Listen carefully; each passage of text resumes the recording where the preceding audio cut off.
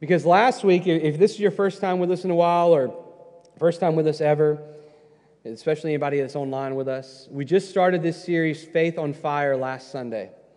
Pastor Walter gave a great message to kick off this series for us. This idea of being transformed for the mission. For anyone who is in Christ Jesus, we have been transformed because the Holy Spirit indwells us. We have been moved from death to life eternally. And there is a major blessing that we get, and that is eternal life. That is eternal life with Christ Jesus our Lord. It is the promise of what is to come. But until that day comes, we have been called by God for a mission. The church has been called on a mission to proclaim and demonstrate the gospel every day of our lives, every waking moment. And I pray that your heart's desire is that you will follow Him. That you will not just follow Him and rejoice because you have been saved. Praise God, we've been saved. But that you will live out your commission every single day. I've entitled the message for today, Devotion for the Mission. Devotion for the mission. And I think you'll see very quickly where we go with this for why I chose that for today. But we're looking in this series and we're seeing, just after we followed up from last Sunday, the ascension has happened. Jesus has ascended into heaven. And as Pastor Walter pointed out, I love how he said it last week, this nice little rebuke from the angels. Hey, why are you guys still standing around? Jesus has told you to go and do this. So go. And so we pick up today in this passage, we're in verses 12 through 26. We're seeing how Matthias is chosen to replace Judas. And we're going to stand together now reading the Word of God. I'll pray and we'll dive in. So if you would, please stand with me as we honor the reading of God's Word. Acts chapter 1, starting in verse 12. Then they returned to Jerusalem from the mount called Olivet, which is near Jerusalem, a Sabbath day journey away. And when they entered, they went to the upper room where they had been staying, Peter and John and James and Andrew, Philip and Thomas, Bartholomew and Matthew, James the son of Alphaeus and Simon the Zealot, and Judas the son of James. All these with one accord were devoting themselves to prayer, together with the women and Mary, the mother of Jesus, and his brothers. In those days, Peter stood among the brothers, the company of persons was in about 120, and said, "Brothers, the scriptures had to be fulfilled, which the Holy Spirit spoke beforehand by the mouth of David concerning Judas, who became a guide to those who arrested Jesus. For he was numbered among us and allotted his share in this ministry. Now this man acquired a field, and with the reward of the wickedness, and falling headlong, he burst open in the middle, and all of his bowels gushed out. And it became known to all the inhabitants of Jerusalem, so that the field was called in their own language Akeldama, that is, field of blood. For it is written in the book of Psalms, may his camp become desolate, and let there be no one to dwell in it, and let another take his office." So one of the men who had accompanied us during all this time that the Lord Jesus went in and out among us, beginning from the baptism of John until the day when he was taken up from us, one of these men must become with us a witness to his resurrection. And they put forward two, Joseph called Barsabas, who was also called Justus, and Matthias. And they prayed and said, "Lord, you who knows the hearts of all, show which one of those two you have chosen to take the place of the ministry, the apostleship from which Judas turned aside to go to his own place." And they cast lots for them, and the lot fell on Matthias, and he was numbered with the 11 apostles. This is the word of God. Let's pray. Father in heaven, Lord, we come before you now. We pray, Lord, that you would be glorified during the proclamation of your word. We pray, Lord, that you would have your way in these next few moments. Lord, that every distraction would fade away. And Lord, that we would hear from you. Lord, that we would not be thinking about other things that we need to do or anything of that sort, Lord. Let us look at the beauty that we get to sit under the teaching of your word now.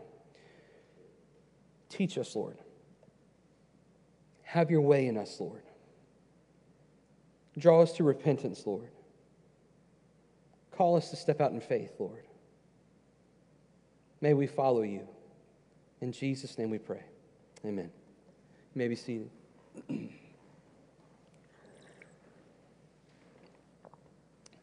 For today's passage, we're going to see that devoted followers seek after the Lord to understand His redemptive plan and walk in obedience to God because of what He has done.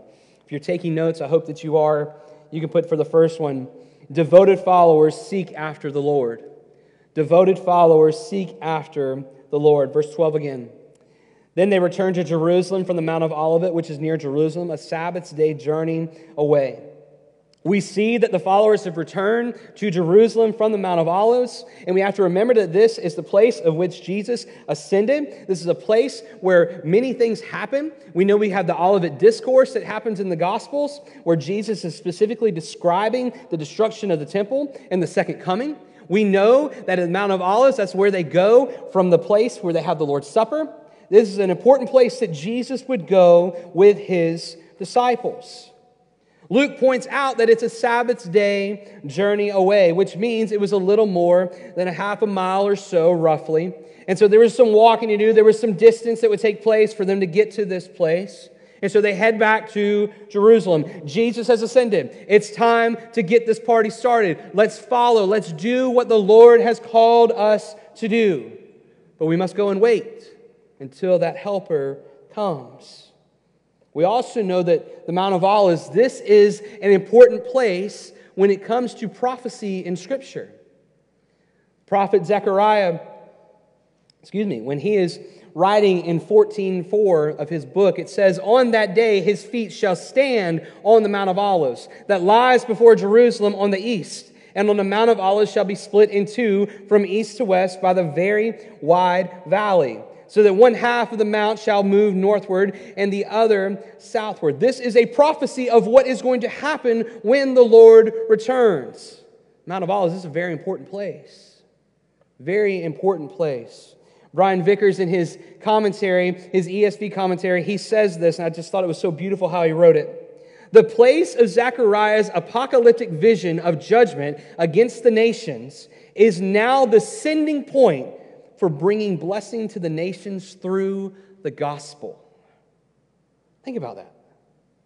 So beautiful to see. Yes, it's a place where the prophecy is saying this apocalyptic vision of judgment that is going to come, but it's also the place where Jesus has ascended and it's been made clear, I'm coming back. Now take the message of what you have encountered, what you have seen in the risen Lord, and proclaim it. Make it known. Follow this commissioning that I'm giving you. Jesus is ascended at the exact place where He's going to return to bring judgment, but He's also providing grace and mercy to any who would repent and believe. That's the beauty of the gospel. The apostles, they would leave from there. They would return to this upper room. They would return to this place where they would wait. There's a specific purpose for their going back. That specific purpose was referenced last week, Acts 1:8. You will receive power when the Holy Spirit has come upon you, and you will be my witnesses in Jerusalem, in all Judea, in Samaria, and to the ends of the earth. They went back to wait. They went back to wait on what it was that God would be sending to them. Look at verse 13. And when they had entered, they went up to the upper room where they were staying. Peter and John and James and Andrew and Philip and Thomas, Bartholomew and Matthew, James the son of Alphaeus, Simon the Zealot, and Judas the son of James. Luke is writing and he tells us who all is there in that moment with them. He's listing these 12. 11 at the moment because Judas obviously is not there. He's describing who is there in their midst. And what's very interesting to note, it's just something to think about, is how important Peter, James, and John are, as close they were to Jesus, but also in how they play out through the book of Acts. But these men are listed here, and the only thing that Luke really does differently from Luke 6 is he lists John in a different place than Andrew. Peter, John, James, and then he lists Andrew. In the Luke account, he obviously lists Judas, who's no longer there, and he's got them switched in a different place. Look at 14, very, very important verse. All these, with one accord, were devoting themselves to prayer, together with the women and Mary, the mother of Jesus, and his brothers. We see here this picture, besides those that are mentioned by name, we also see those that are listed there too. We see that the women are there. We see Jesus' mother, Mary, is there, and his brothers. The church is gathered. The church is gathered. They have come together for the purpose of waiting. They have come together for the purpose of seeking God's face. They have gathered in this moment to wait on the Holy Spirit. So what do they do while they wait?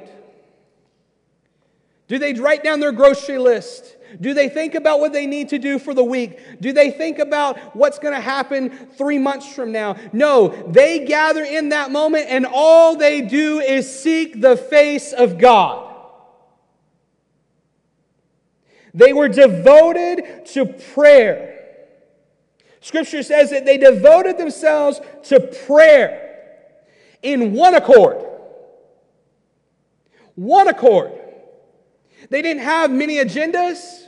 They only came into that place to seek God's face and wait on the Holy Spirit.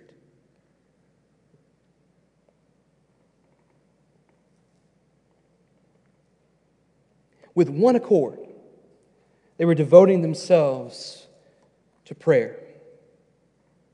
They knew that Jesus wanted them to go and to wait. And so they waited. And they sought the face of God. They devoted themselves to prayer. They devoted themselves to sit and wait and listen for God to speak. They saw how desperately they needed Him. Think about that for a minute, church. Here in this moment, as we see in just a couple of verses, there's 120 of them gathered. They have just witnessed their Messiah, their Master, resurrect from the grave, appear to them, spend some time with them, and then ascend to heaven. The one that they followed is no longer there. He's ascended into heaven, and He's waiting until the right time to come back. And He has promised them that there is a helper coming for them. Now, I don't know about y'all, but if the one that I was following died, and I've seen Him resurrect, and He's standing before me, and I literally see Him ascend to heaven, if He tells me to go and wait, and He's sending a helper, I'm going to go wait.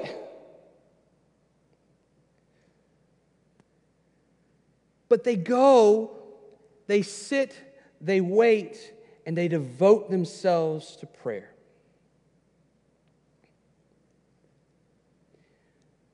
I wonder, is that our position? This is not a judgment call or anything. This is me asking us honestly. Are we in that same position today, church? Are we, the saints at Holmes Avenue Baptist Church, are we in one accord, devoted to prayer?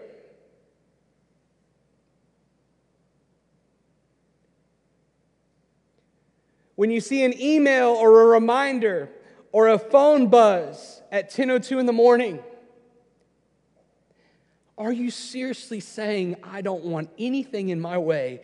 I want to pray and beg God to build up laborers for the harvest.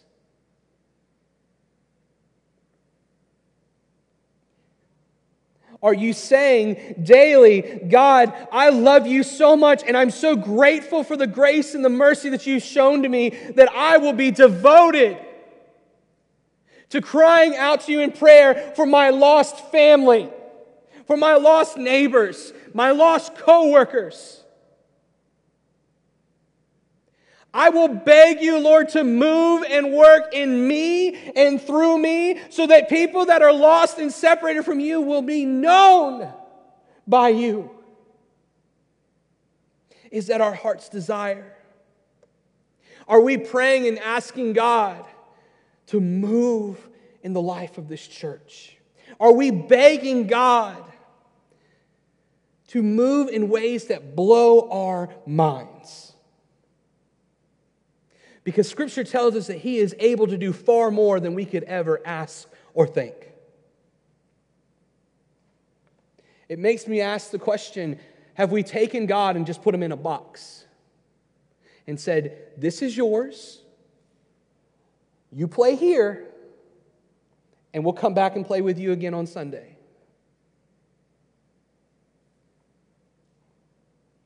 Brian, get off your soapbox. These are just things that I've been wrestling with the last several weeks. I am praying and asking God that our church would be devoted to prayer. That we would be devoted to this book. That we would be devoted to it to say, this isn't just something that I'm just going to pick up on the shelf, take off of the shelf and bring with me on Sunday. This isn't something I'm just going to look at really quickly on my app just so I can meet my reading plan. I am praying and begging God that each and every one of us is so in awe of Him that we can't stand having this out of our hands. Because if we are truly going to impact the harvest, we have got to be devoted to the Scriptures. We have got to be devoted to prayer. And that's from the leadership down. Praying and asking God that He would move in us in such an incredible way that it would leave us in awe. Are you devoted to prayer? Are you devoted to seeking God's face and asking Him to move in ways that will leave us in awe, shook? Because it's 2021, but God's still on the throne. It's 2021 and things are crazy. Our world is embedded in sin. But we have the hope of the gospel that has transformed us. So who are we telling? Who are we discipling? Who are we coming alongside and saying, brother, sister, I'm devoted to this. And I want to be in one accord with you. And I want to impact this neighborhood and this community and this city with the gospel. God, please move in us.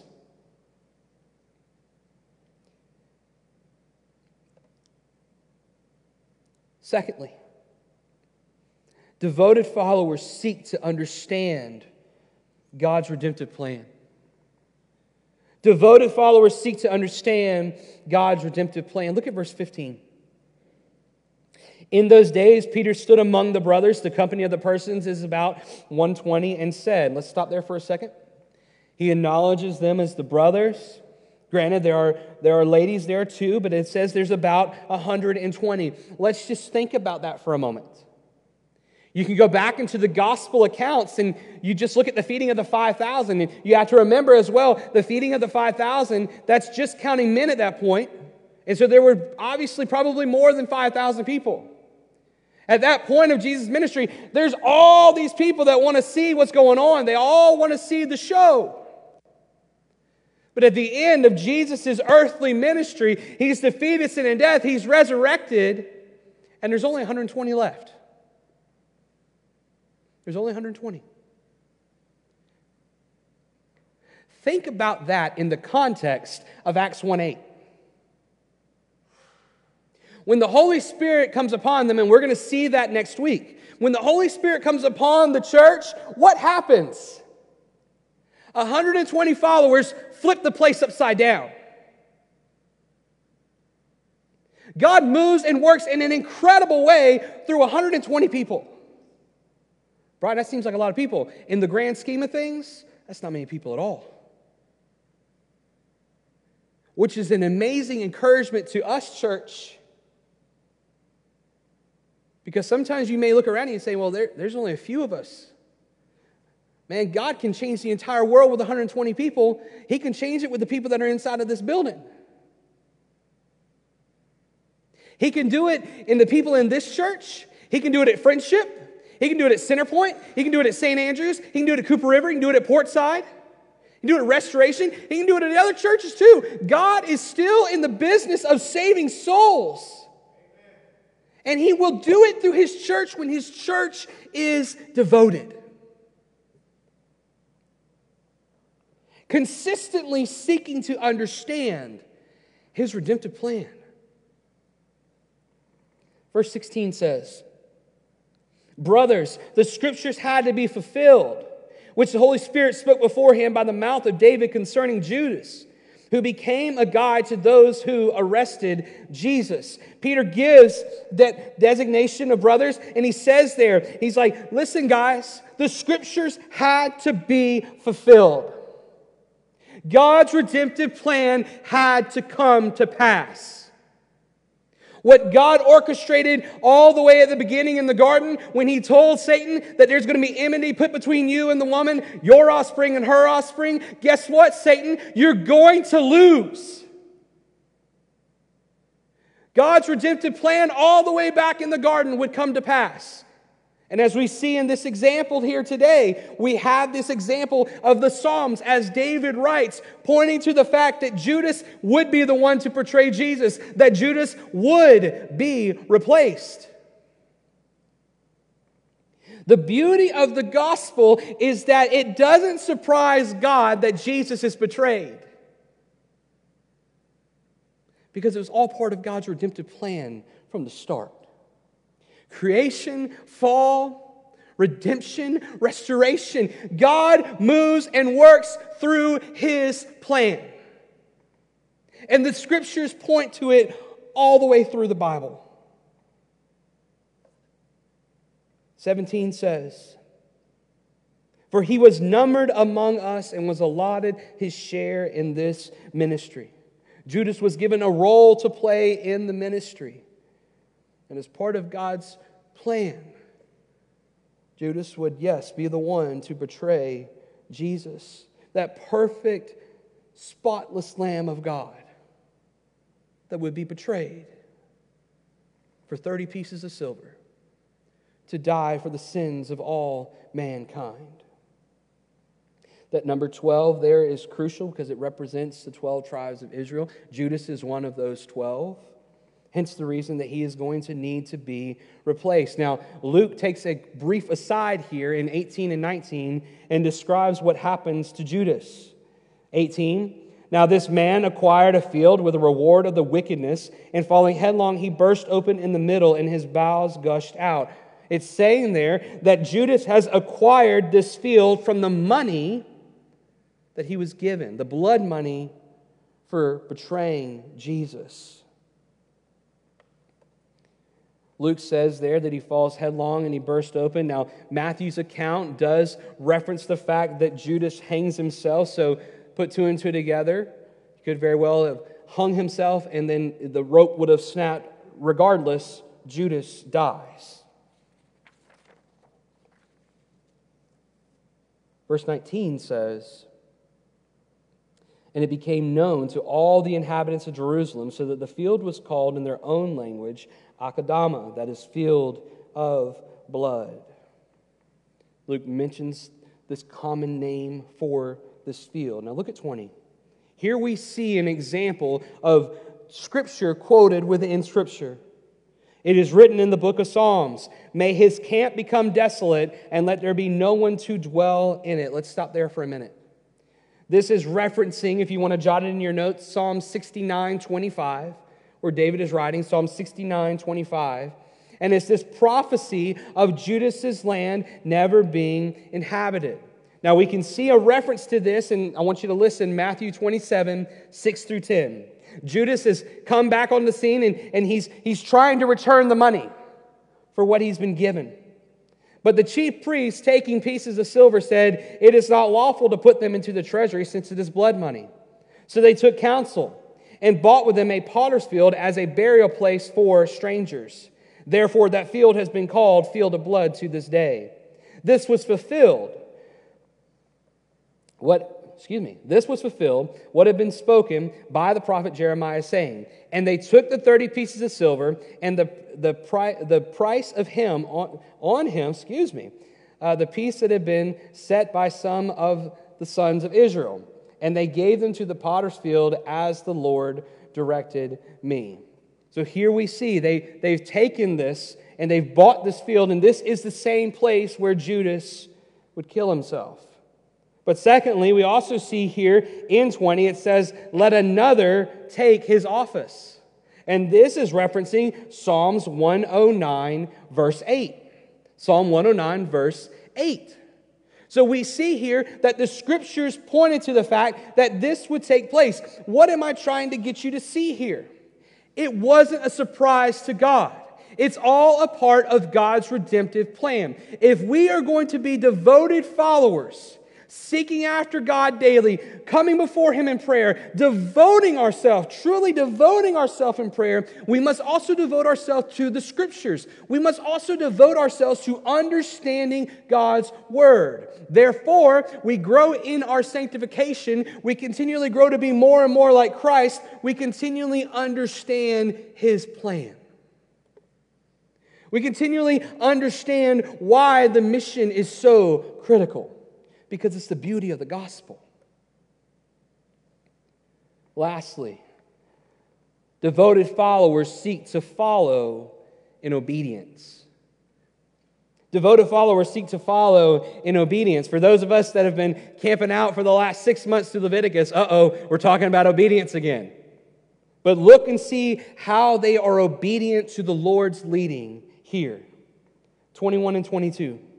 "So one of the men who have accompanied us during all this time that the Lord Jesus went in and out among us, beginning from the baptism of John until the day when he was taken up from us, one of these men must become with us a witness to his resurrection." Luke continues here with the explanation of what is necessary as far as a qualification to replace Judas. What were those qualifications? They had to accompany the Lord during the time when Jesus was in and out among them. This had to be from the baptism of John, from that point moving forward until the day Jesus ascended, and the person had to be a witness to the resurrection. So of that group of people that were doing this, that have met those qualifications, there are two. There are two. 23 says, "They put forward two, Joseph called Barsabbas, and who was also called Justus, and Matthias." Look at 24.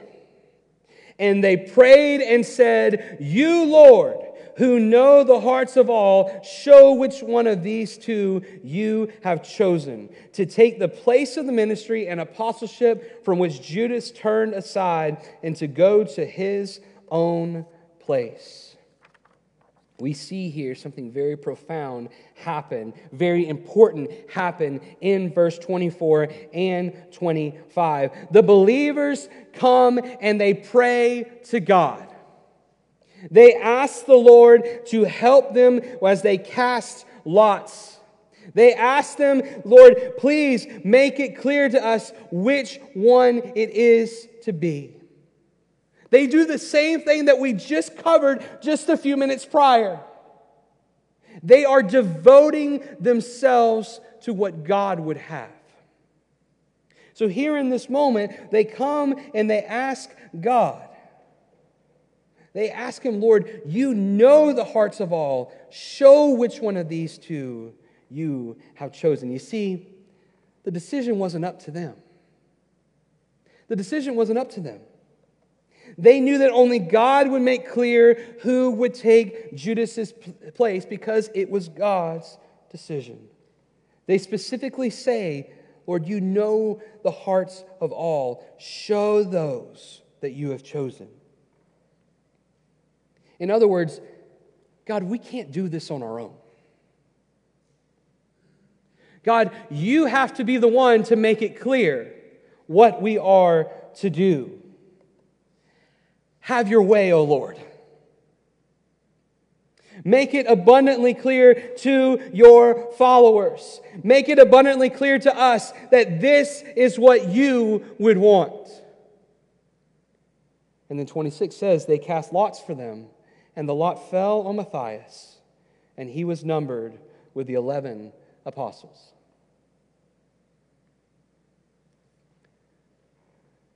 Lord, we're going to cast these lots. And we are going to trust because you know the hearts of all. You know exactly what is to be done here. So we are believing you. We are trusting, God, that you are going to make it abundantly clear what you want for us to do. So we ask you to make it clear. Is that our heart's cry? Lord, as we want to consistently see this community changed, as we pray for 21 and we pray that people would come to faith in Jesus and people would be baptized and move from death into life, Lord, we pray and we ask, God, that you would make the way for that to happen. Lord, we ask, God, that you would make the way for opportunities to open up so that the gospel can be proclaimed. Lord, we pray and we ask, God, that we would be so devoted that we would be running out of people to disciple in this place. My heart's cry right now is that we would be so devoted, longing for time with the Lord, longing to disciple one another,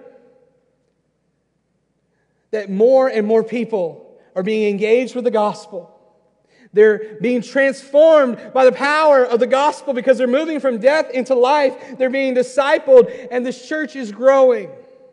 Not so that we can say numerically that we got a butt ton of people in the place, but so that we can say that the kingdom of God has grown because the church won't stay quiet. That truly our faith would be ignited like a flame that would burn so bright. That this city would say, them people over at Holmes Avenue are nuts. They are able and willing to do any and everything that this city needs.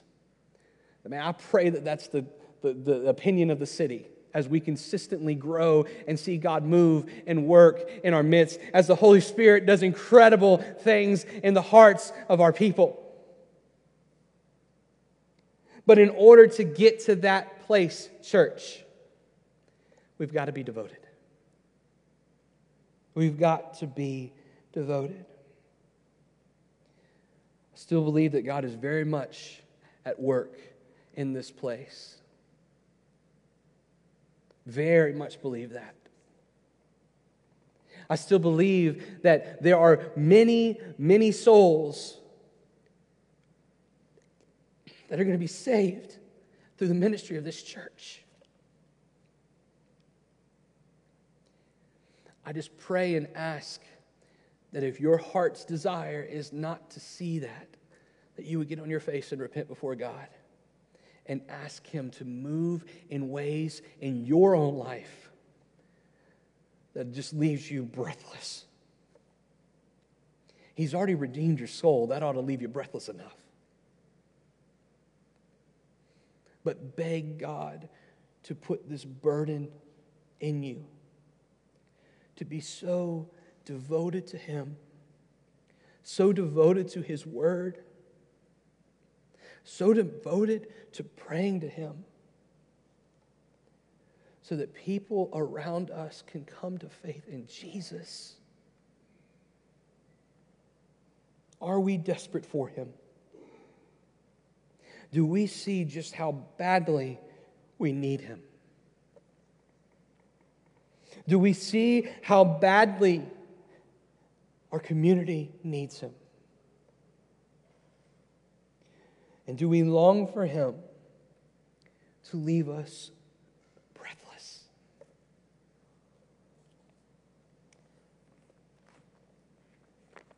My prayer for you today is that is your desire. My prayer for you is that if you just feel like the pulse is just very faint, pray that God truly does revive you. Pray that you're just so in awe of what God has done in you that you want more of Him. Pray and ask Him, Lord, put this devotion in me. Put the desire in me, Father.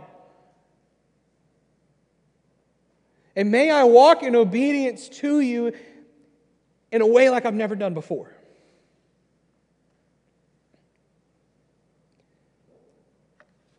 I don't know what you have going on right now.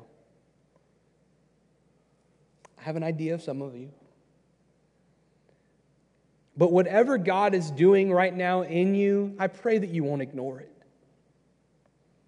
Because I believe that God is still moving and working in His church in incredible ways. And I believe that He's going to continue to do it, especially as we continue in this series. Because we're literally seeing how the church began, how the Holy Spirit moved and worked through the church. And it's not a past tense thing, because He's still moving and working through it today. My prayer is that you would seek the face of God and ask Him to do something in you, to stir in you, to revive you. Whatever you need to pray and ask, whatever you need to repent of, whatever it is, give it to the Father. And then let's go to work. So I'm just going to pray quietly, let you reflect, pray to God, and then I'll lead us in prayer before we sing. Let's pray.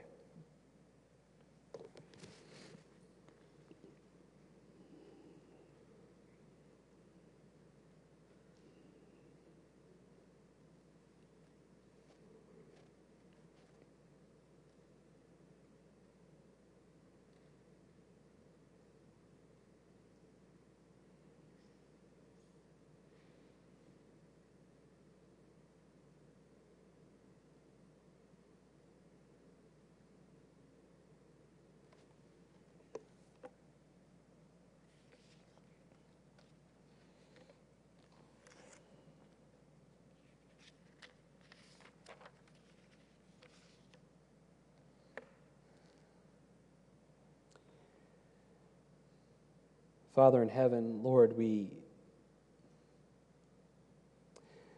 come before You right now, Lord, just humbled and thankful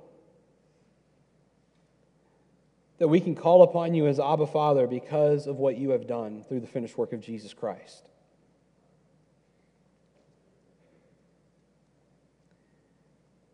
And Lord, I come before You right now, Lord, and I pray for our church family. And I ask, Father God, that You would revive in us a longing and a desire to be devoted to You, to be devoted to Your word, to be devoted to prayer, to be devoted to growing in discipleship with one another.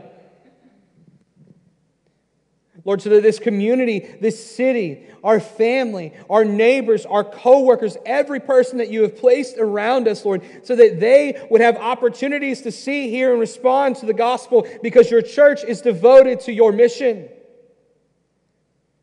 We have been transformed by You. You have revived our hearts, Lord. You have moved us from death to life. Lord, I pray, Lord, that we would be so in awe, so thankful so devoted to you, Lord, that you would use your church in ways that leave us speechless.